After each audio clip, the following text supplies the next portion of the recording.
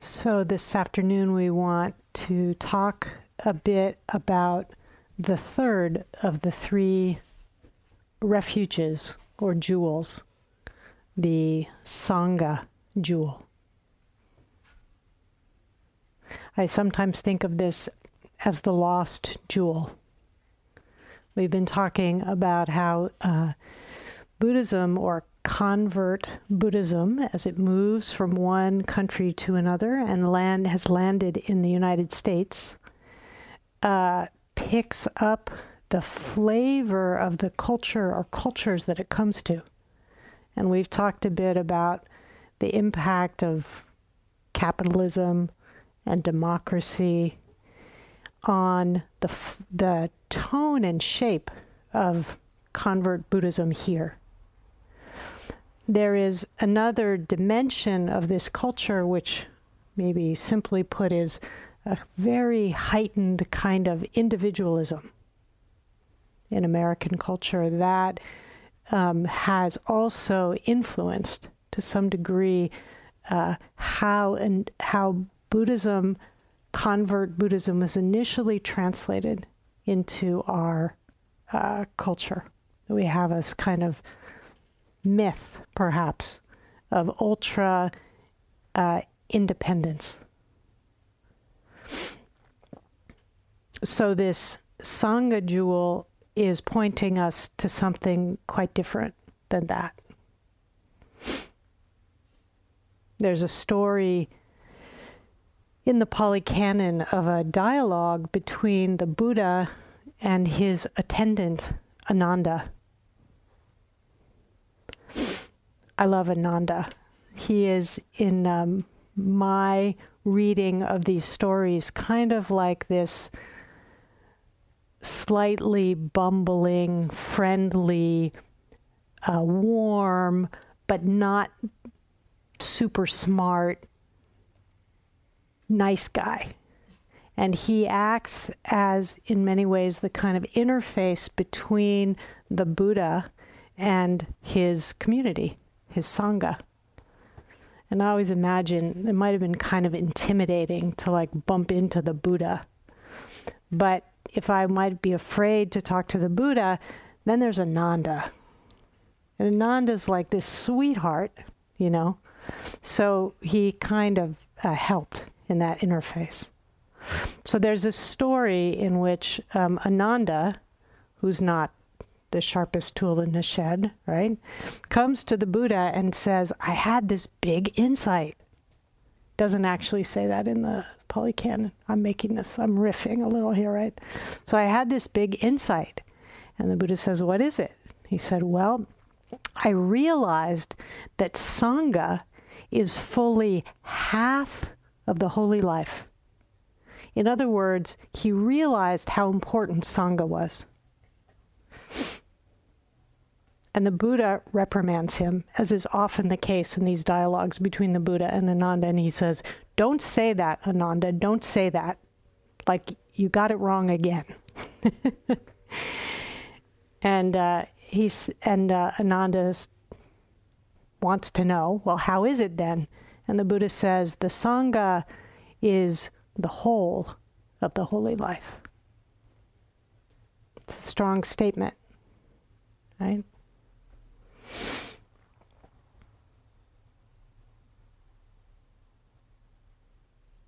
There is at the very center of Buddhist teaching this understanding of our interconnectedness, this teaching of what's sometimes called paticca samuppada, the interdependent web of being that's really at the heart of, in some way, what the Buddha woke up to, what he saw. We could understand this as a description of what he realized in what I spoke about the other night as the third watch of the night, was the truth of this dynamic, interdependent web of being.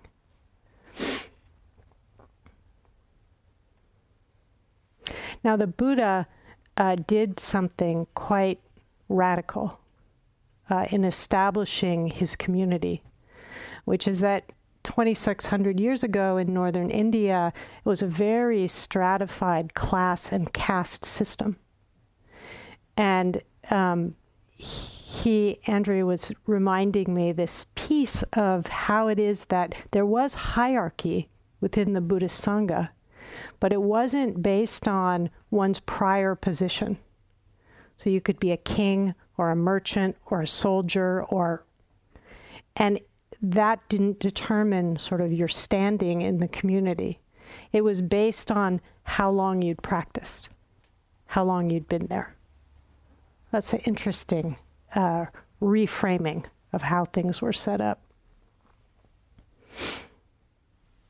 I think that it's important to name that even though the Buddha opened the doors of the community, as it were, to all different classes, there was one big category that got left out. And that was women. So in the beginning, women were not invited in to the community. It was all monks and laymen, mostly monks, right? And so there's another story that also features Ananda. And this is a story in which Pajapati, who was the Buddha's mother, died within a week of his being born. And he was raised by her sister. And at some point, she comes and basically petitions the Buddha to allow women into the Sangha. And she comes, the story says she comes 3 times. 3 times in Buddhist mythology is understood as a lot. So 3 is many. So she came many times to visit the Buddha and to ask to be received, for her and women to be received. And the 3rd time that she came, he said no. She was not deterred. She came again. He said no. She comes a 3rd time, and this time she brings her friends. This is another way of talking about Sangha. So she brings this big group of women with her. And coming to visit the Buddha was not an easy thing. They had to travel over dusty roads and so on. So they show up, this whole gang now of women, outside of the, area where the monks are hanging out. And they're in tattered robes, and they have swollen feet with sores on them from walking miles and miles. And Ananda sees them, hears them, and he intercedes. And so Pajapati goes in and asks again, and the Buddha says no. And the the women are outside, and they're wailing, they're crying out. And Ananda goes and says, "What's going on? Why are you so upset?" And they say, "We want to be able to join the Sangha, become part of the holy life." And so Ananda, the not so smart guy, goes in, and he kind of, in my reading of it, he tricks the Buddha a little bit. He says, isn't it the case that women are equally able to attain enlightenment as men? And the Buddha says, yeah. He said, then you have to let them in, basically. You have to do this. And he kind of pins the Buddha in a corner. And so he says, okay. And he does. So I love this story as a way of understanding this piece of Sangha, which is that we need each other. We need all of our voices. And we might understand Ananda in the context of this story as a kind of an ally figure. He's speaking up he's giving voice to, in this case, a group of people whose voices aren't being heard. It's a beautiful expression of that.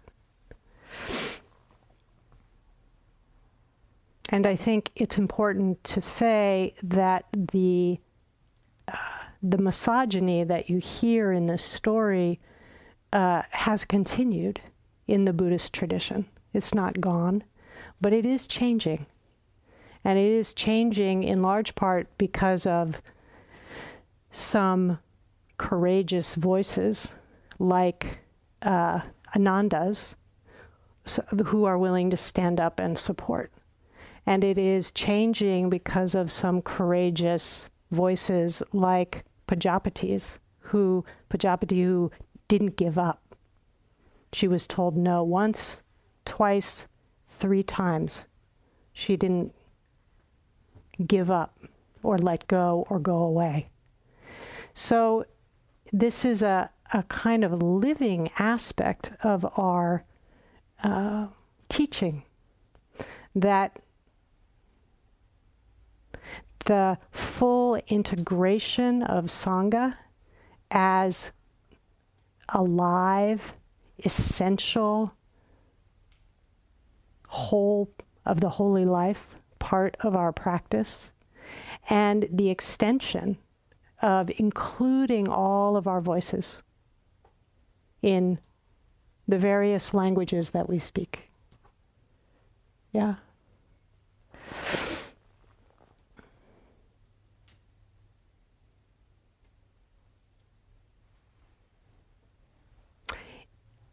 There are important changes that are happening in the context of Buddhist teaching and Buddhism and Buddhist Sangha that we are sitting right in the middle of now.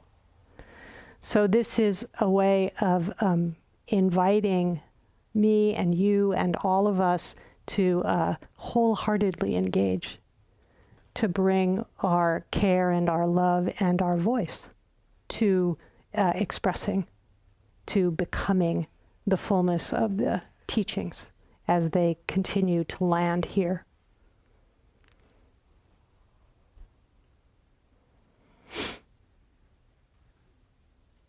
I had the opportunity to spend some time at the end of last year in Bhutan, which is a Buddhist country. And there were many extraordinary things about that experience.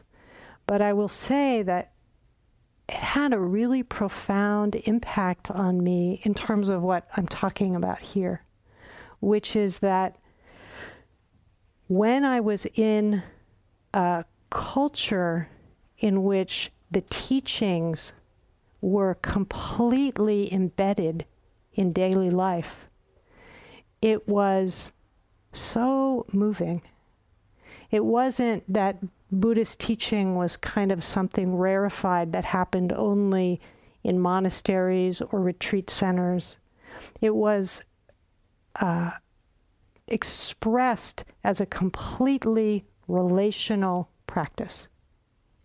It was expressed in certainly how people took care of the temples and the statues and so on, but much more it was completely infiltrated into how people related to each other, how they took care of each other, of much of there was a kind of ethical purity that didn't come from trying to be good. It came from a deep understanding that we are deeply connected. And the same thing was true in the way that the culture and the community related not just to the human community, but to the animal community and to the earth itself. And for me, it helped me understand that there's a whole dimension of our nascent integration of, again, convert Buddhism in America that is ours to be realized.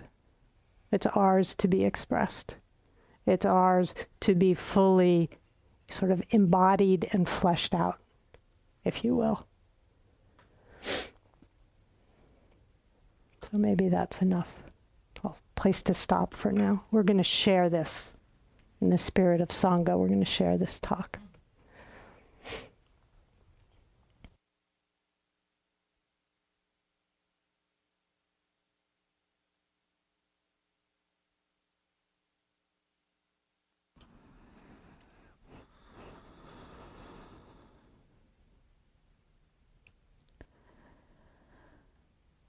was reflecting about the Sangha from the perspective of the analogy that is offered about the refuge in the Sangha being like the support of attendants that help us when we are ill, when we're needing to take our medicine, needing to take our prescription. That analogy I offered yesterday around the Buddha being like the doctor diagnosing the illness,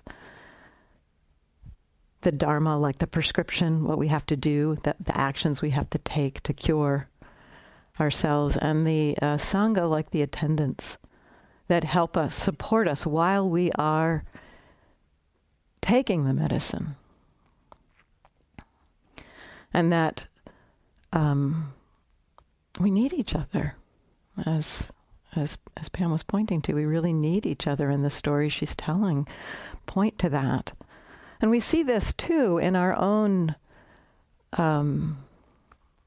practice here, that we are a Sangha, and we support each other not only in our work. We literally support each other, quite literally, in the preparing of food and cleaning our dishes and washing the bathrooms. And everything that we're doing is supporting each other so that we can live with ease together. And so we have created this community of support, externally support. And then the work that we do internally, too, is supported by having like-minded people walking the path with us. Because this is hard work. I think you've all felt that. The courage it takes to meet our own minds, the courage it takes to open to our struggles, our suffering, to really open to all of that messiness inside. So it takes courage, personal courage, that is supported by having a community of practitioners with us. I remember on one early retreat feeling like my eyes closed, sitting in some, kind of major meltdown. And then I open my eyes and people are sitting around me very quietly, like you're sitting. I have no idea what's going on in their minds, but just looking at people sitting there, it's like, oh, if they can sit there with whatever's going on in their mind, I can do it too. Some of you may have felt this flavor of the support of Sangha here in our community together. And so this is a real part of our practice together, that we support each other when we find it challenging, our courage is flagging. We might just look up and see somebody walking mindfully across the room, and our courage raises in that. And so we support each other in this way. We take refuge, we go for refuge in the Sangha. We borrow the courage of others to help us.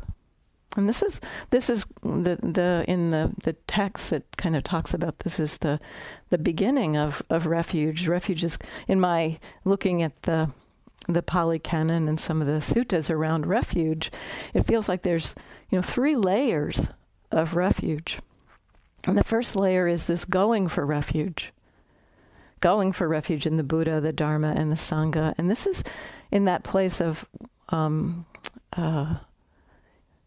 of taking on trust that this will be supportive, using the support of the community, taking a little bit of a leap of faith, perhaps, that the teachings make sense, and trusting what the Buddha said, like, yeah, this seems like something useful to try at least. And so this is the first layer of refuge, this going for refuge, almost like borrowing the confidence of others to begin on our journey.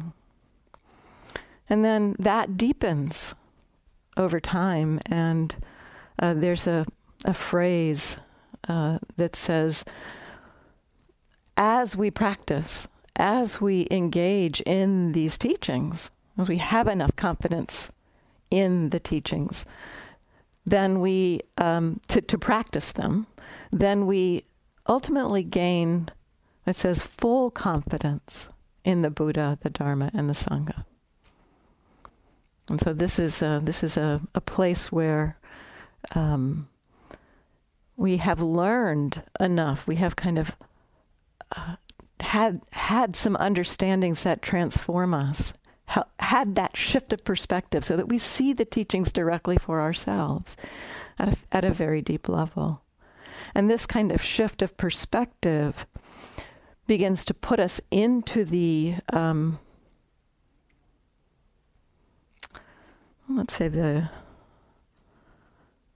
land us into this third aspect of refuge, which is where we can become a refuge for others.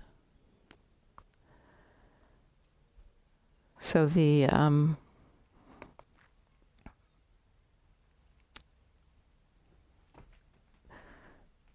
teachings explore this possibility that we can understand the teachings enough that we enter into the Sangha. I think Pam a couple days ago mentioned the technical definition of refuge and Sangha. And it is those beings who have had a deep understanding of what the Buddha taught, whether lay men or women, or monks or nuns. The Sangha of refuge is the community of people who've had an understanding of the teachings. And that is essentially where, when we have an understanding, we step into that place of becoming a refuge. And so I'd like to explore that a little bit. There's one place where the Buddha encourages us to become a refuge for all beings. And the first kind of enjoining of that is around ethics, engaging in harmlessness. I think Amana mentioned the other day when talking about the precepts that engaging in that harmlessness, engaging in the ethical conduct, we become, we are offering the gift of fearlessness to all beings. And this is that refuge. When we are committed to non-harming, then beings can feel safe in our presence.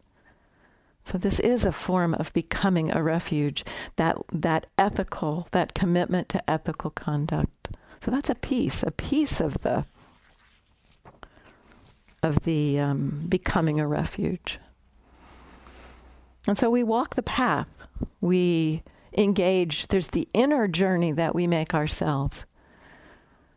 And a lot of what we learn here in this form is how to look internally, how to look at our own hearts and minds, look into the way our own hearts and minds create a big mess in there.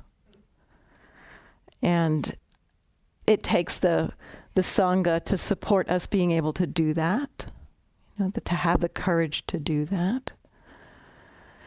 And so we are walking the path here. We are cultivating the qualities of heart and mind that the Buddha encouraged us to cultivate, cultivating that refuge in the Dharma. And in doing that, one of the analogies I like about the path, Stephen Batchelor really pointed this out in one talk I heard him give. He pointed to the path analogy, the following the path of the Buddha's teachings. What we are doing as we're following the path, first of all, looking at that analogy of a path, a path through the woods. In order for there to be a path through the woods, many, many, many people have to have walked on that path. And so we are seeing the Sangha as we're walking on a path. We may not see them right in front of us, but the existence of that path through the woods is evidence of that community that has walked there. And then as we follow in that path, we in turn are keeping it clear for people following us. And so this is also a way in which the Sangha works, that we become a refuge by engaging in the path. We can't help but be a refuge because we are keeping the path alive for people to follow.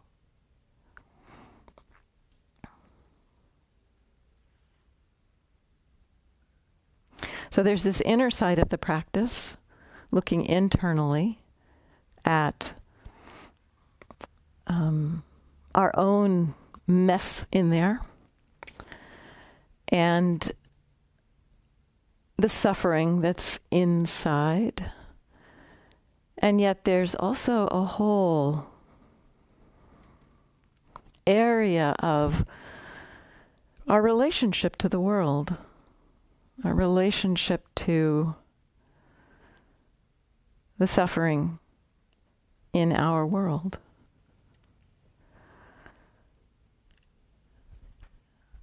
And I believe that the same tools that help us to meet the messiness of our own minds can support us in meeting, opening to, engaging with the suffering in the world. And so this, to me too, this is a part of being a refuge, that we don't simply limit our exploration of suffering to our inner struggles, but we open our hearts to the world and explore what it means to meet that suffering, meet the suffering that's the external, the outer world. So this is looking at practice internally and externally, the inner practice and the outer practice. Now, one of the reasons I think that the tools of our inner practice work so well in the outer world is because essentially our communities, our cultures are created by a bunch of human minds interacting. And we ourselves are shaped by a bunch of human minds that have gone before. This is spoken about really in the teaching that Pam mentioned about dependent origination, this shaping of our minds by intentions and actions, that it's not just speaking, the shaping of our minds and how we get caught in our struggles and sufferings. It's not just about how it's happening inside, because how are we shaped? It's not just an individual thing. We are a collective. We are a community. And the shaping that happens here is a result of so much shaping that came before. My engagement with my parents and their parents and the cultures that they were shaped by. And so a lot of the views, the ideas, the opinions, everything that has shaped me, it's like I didn't make it all up. It was conditioned into me through the cultures. And so all of this mess that's in here has been shaped by a lot of mess that's come before. And if I'm not waking up to this mess, then probably what's going to happen is I'll perpetuate the mess. And so this speaks to the inner work, the waking up to the inner work, the seeing of how the patterns and habits work. We see it's not just about me. We see it's a human thing. Again, we see that this is what we're learning in here, what we're learning when we see our own minds. Initially, it really feels very personal. It's like, oh, these are my struggles. This was my conditioning, and these are my difficulties and problems. And eventually we begin to recognize, no, these are human problems. These are human patterns. And we that begins to turn us outward also, because we see. I remember on one retreat, I was sitting there recognizing kind of this quality of the suffering that was happening in here was a reflection of suffering in the world. And I was like, oh my gosh, this being, I had a really privileged life, have a privileged life. And my parents loved me and cared for me. And I'm experiencing a lot of messy, yucky stuff in my mind. It's like, no wonder the world is so painful. No wonder. It's like, it's just seeing like this confusion multiplied by 8 billion. No wonder it's so challenging out there. And so this opens our heart to some extent to compassion for the messiness of the world. We see in our own hearts the struggles that we have, and we recognize, oh, yeah, other people too. When we're meeting suffering in the world, we are meeting greed, aversion, delusion at work, habits and patterns at work. And so we start to see this. We start to see the way our own mind works. Just as one example, we see a thought arising in our mind, and an impact, an effect of that thought. Whether or not the thought is true is kind of irrelevant in a way. It's like my own belief, my own thought that I was a failure and I was unworthy. That those beliefs, those thoughts had an effect on how I engaged in the world. Even when I could see them and it's like, wow, I don't even actually believe that. But still there was this effect. And so we see that our thoughts have a tremendous power. The truth of that thought doesn't actually necessarily mitigate the effect. And likewise in the world. The beliefs we have, the views that we carry about other people, about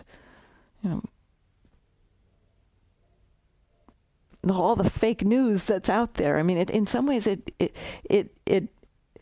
effect of fake news, the effect of views and opinions, even if they are not at all based in reality, the effect is real. Like the effect of our own thoughts on our hearts and minds it's real. And we see that. We wake up to that. And so the some of this exploration around bringing mindfulness to the ways our minds work help us to see into how the suffering is created and gives us maybe a little bit of capacity to hold some of the messiness in the world. Now, this isn't about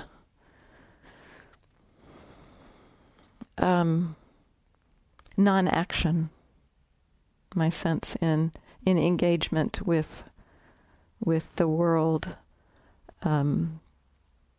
becoming a refuge. I do think that the tools of mindfulness, of balance, of equanimity, of compassion can be applied in meeting the suffering of the world. And yet, it's not that equanimity about what's happening. What does it mean to meet injustice in the world, with equanimity? My sense of that is not that it means we sit back and say, oh yeah, things as they are. People being slaughtered. That's what's happening. That's not the way equanimity expresses, in my understanding. Equanimity expresses in kind of the recognition that this is what is happening. So there's a true acknowledgement. Yes, this is the condition.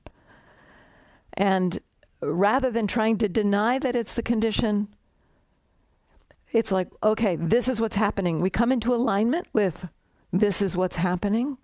And the heart that is able to hold that then is not one of passivity,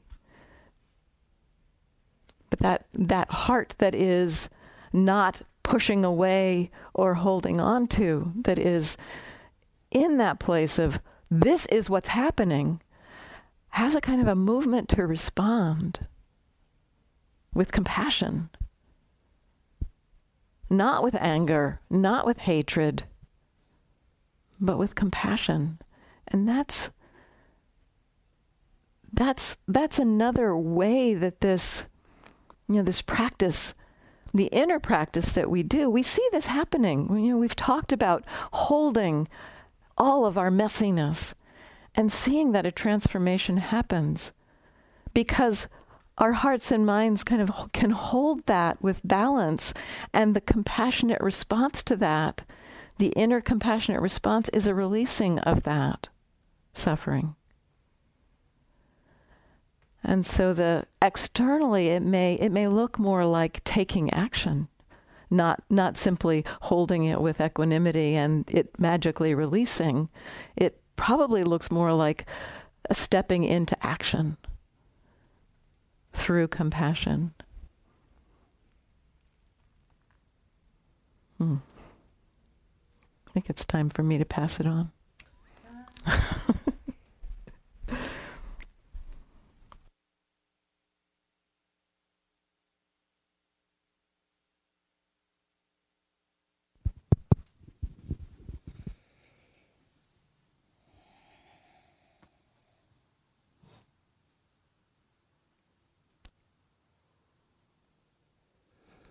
Refuge. Is this good? Refuge in the Buddha, the Dharma, and the Sangha.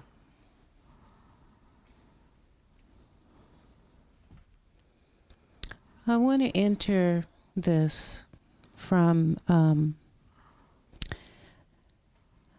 one of the perspectives of what dukkha is.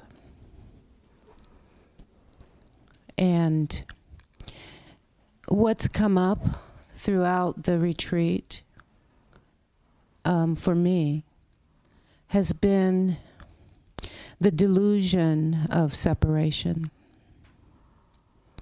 And this is one of the aspects of dukkha, that they're separate individual whole pieces, when in fact we are all just aggregates of each other, pieces of each other. I wish I had brought this quote from Martin Luther King.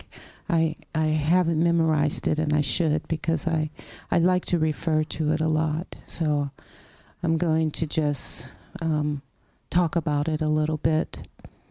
And that is that we are a part of a single garment. And each of us are individual threads of that garment. And without each thread, there would be no garment. And so this illusion of separateness creates a lot of suffering. And then just to go back a little bit further to refuge. Refuge. Refuge is a condition of being safe or sheltered from pursuit, danger, or trouble. Dukkha. Refuge is an asylum, and it is a sanctuary. It's a safe haven and a port in the storm. And so when we take refuge in Sangha, we're really taking refuge in beloved community. I remember in my 20s and 30s, I used to fast a lot because I thought that was really the healthy thing to detox the body and cleanse. And a lot of times I felt like I was looking through a peephole out in the world by myself because I really didn't have a lot of people around me who were also doing that. And I found it very difficult to do it on my own. People were asking me, well, why are you doing that? Well, why are you eating like that? Well, you know, they were questioning me and challenging me and not supporting me, really.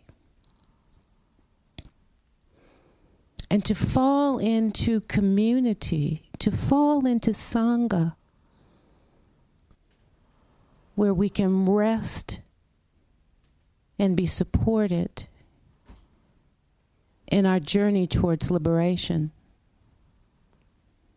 to go up against the conditioning that is out there,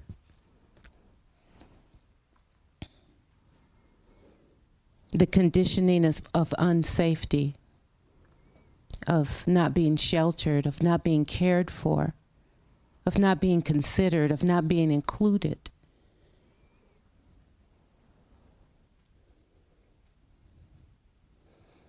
I love the story that Pam brought of Ananda and giving you a bit of Ananda's personality in it.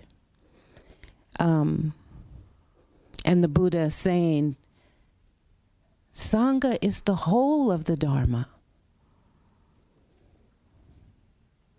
The whole of the Dharma. How far can we get without each other?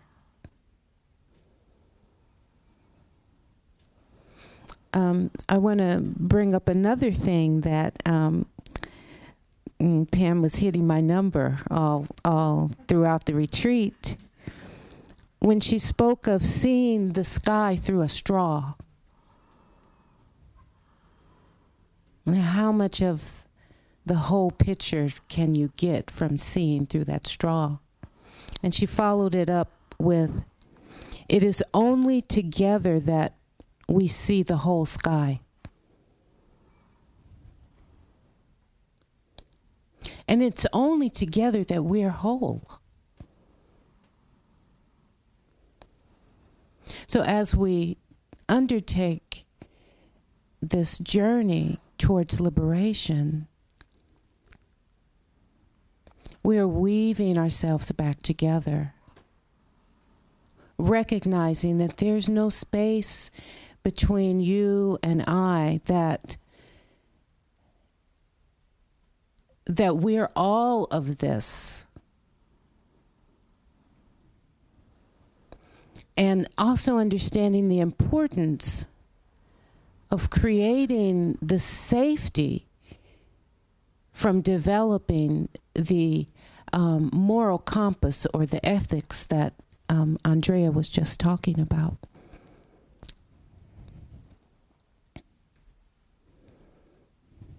Not to harm, not to kill, not to steal, not to lie, not to violate other people's bodies, sexually, not to violate ourselves sensually, taking in too much visually,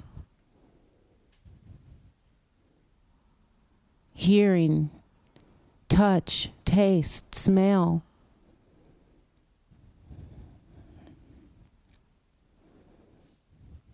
It's challenging to walk this path.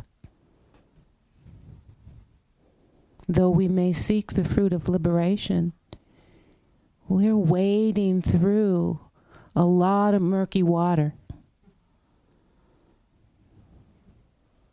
There has been a path, as Andrea pointed out, trod down where we can see it. But it's still a dense forest, growing all the time, every day.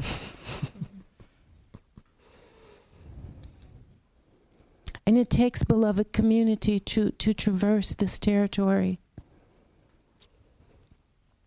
This is taking refuge in the Sangha. And understanding the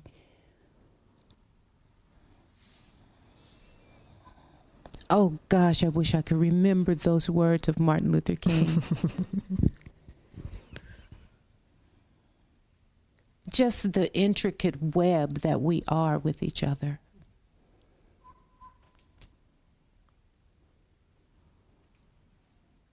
I think of my children. I have children. I have a bunch of grandchildren. And I think of how deeply, tenderly I love them,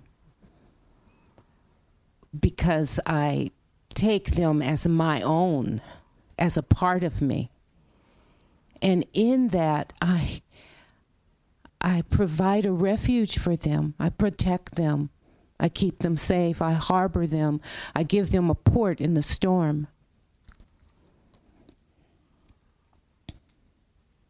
And if we could all take refuge in each other in that same way, we begin to create the contents of this world in the way we want to live, in harmony and peace and compassion, kindness, care for each other.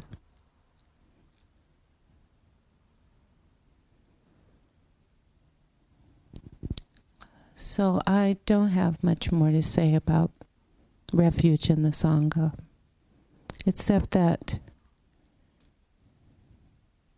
it is a beloved community.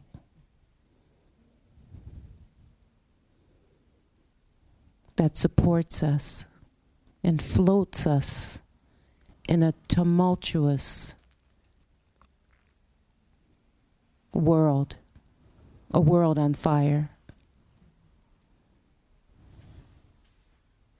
And the very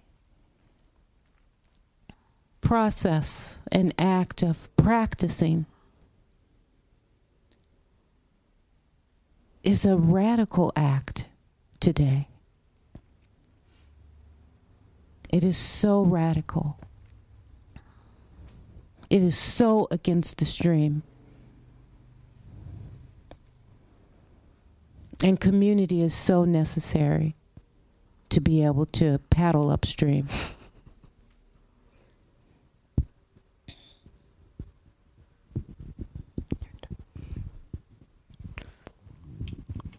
And you can take the rest of the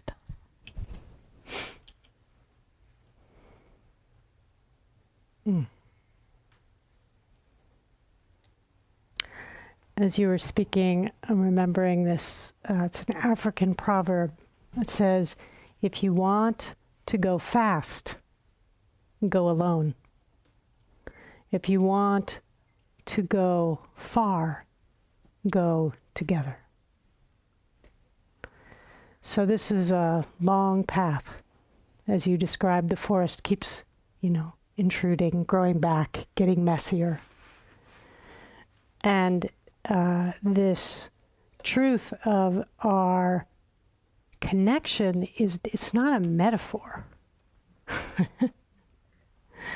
It's not an analogy. It's not an image. It is really I said this before, I'll say a little more about it. It is what the Buddha woke up to. So often in the teachings, we talk about the absence of this sort of emptiness side of the truth of how things are. That there is an absence of a separate, solid, permanent self. The Buddha called anatta, which was later expanded to be understood as a teaching of there is no separate, solid, unchanging anything. This is the teaching of shunyata. And sometimes when we meet that side of the teaching, it can feel scary. It can feel kind of cold, maybe is a word to say, like yikes, nothing, which of course I don't mean nihilism. I don't mean that, but still, there's the letting go side of the practice. There's the shedding, there's that. But that's not the only side. There's another way of going in. I think of that sometimes as the wisdom side of the teaching. But there's another side, which is what we're talking about here. And that's the side of one side is no, there's no separate solid me. That's one way of saying it. There's an absence of that. But what is there a presence of? What there's a presence of is this web of connection. That's what there is, not what there isn't. This is what this web of connection that we are made of. And it's interesting because we have this, sometimes some of you may have heard the metaphor of the two wings of the bird. One wing is compassion and the other wing is wisdom. And you need both wings to fly. That's where freedom comes from. And if we have too much wisdom without compassion, it gets kind of scary, cold, sharp. If we have too much compassion or kindness without wisdom, we have Pema Chodron calls idiot compassion. We're trying to do well. This speaks to our efforts of engaging in the messy world, but we don't have the wisdom to actually do well without either doing more harm or harming ourselves. So we need both. But I've been enjoying actually intentionally using this other side, this interconnected side, as a way to talk not just about compassion, but about love, which is not a word we use that much. And I don't mean love as a feeling. This is a really important thing, but love as a force. Love is a force. This is from Maya Angelou. She says, love recognizes no barriers. Love is what breaks down that illusion of separation, right? She says, it jumps, hurdles, leaps, fences, and arrives at its destination full of hope. If we only see the wisdom, emptiness side, the absence of side of our practice, it's easy to lose hope. We need to keep filling ourselves with love in order to be able to stay in it, right? To go far, not just to go fast. And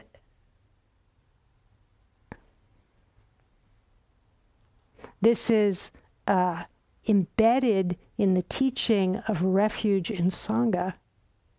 It's the truth of the fact that we are actually joined at the hip. That there's no way, in fact, for me to wake up and be free while other people suffer. If I am a sensitive human being and there are people suffering, I feel it. And so, just as Andrea was saying in such a beautiful way, we have this opportunity in the context of a supportive community to cultivate this capacity to be with our own suffering, which frankly feels like just about enough sometimes, doesn't it? Like, okay, it's about as much as I can handle. Like, no more. But we don't get that because pretty soon we're going to walk out the door and there's going to be a few other people there and they probably won't be in silence.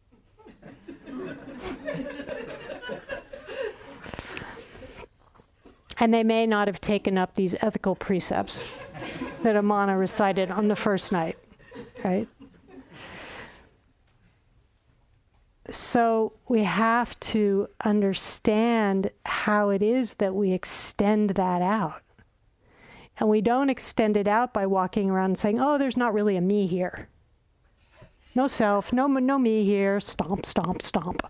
No, we can understand it by understanding and feeling the truth of how to be with this universal suffering that's ours as human beings.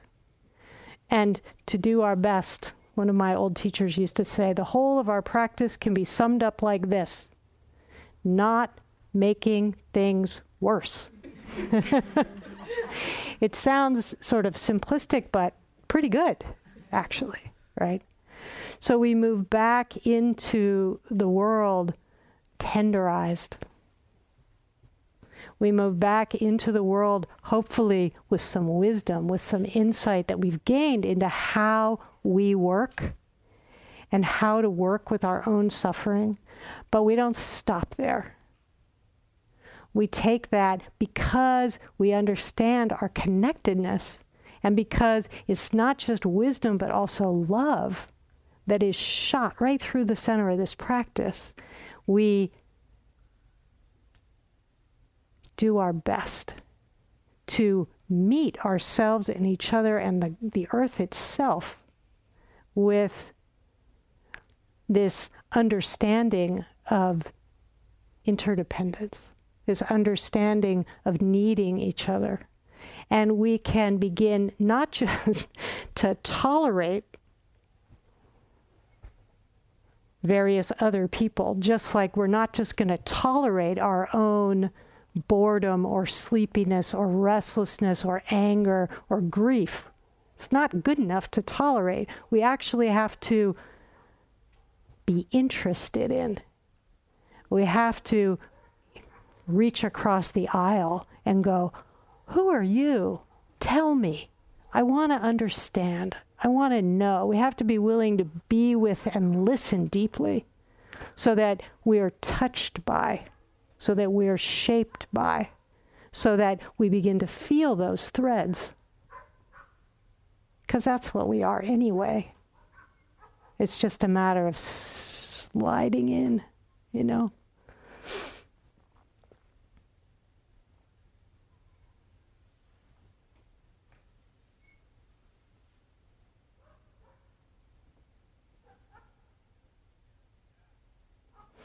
If you want to go fast, go alone.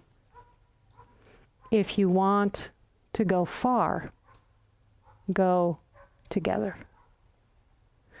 We are together. I paraphrase, but that's what the Buddha said. And because of that, we have the capacity to go a long, long way, to continue to not just be impacted, but to also impact the world, to love what we see, which doesn't mean say, oh yes, everything is fine. Sometimes that love is fierce. But it comes from, you know, if a fierce love that says no, it's coming from love. It's not coming from greed or hatred or delusion.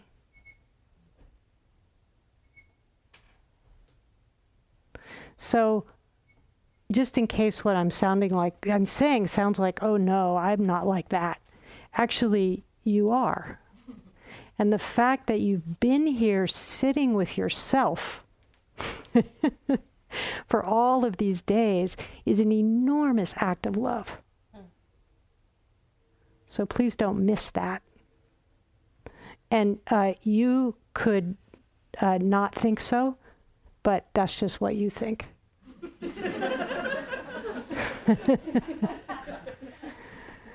Yeah. So let's sit for just a minute together.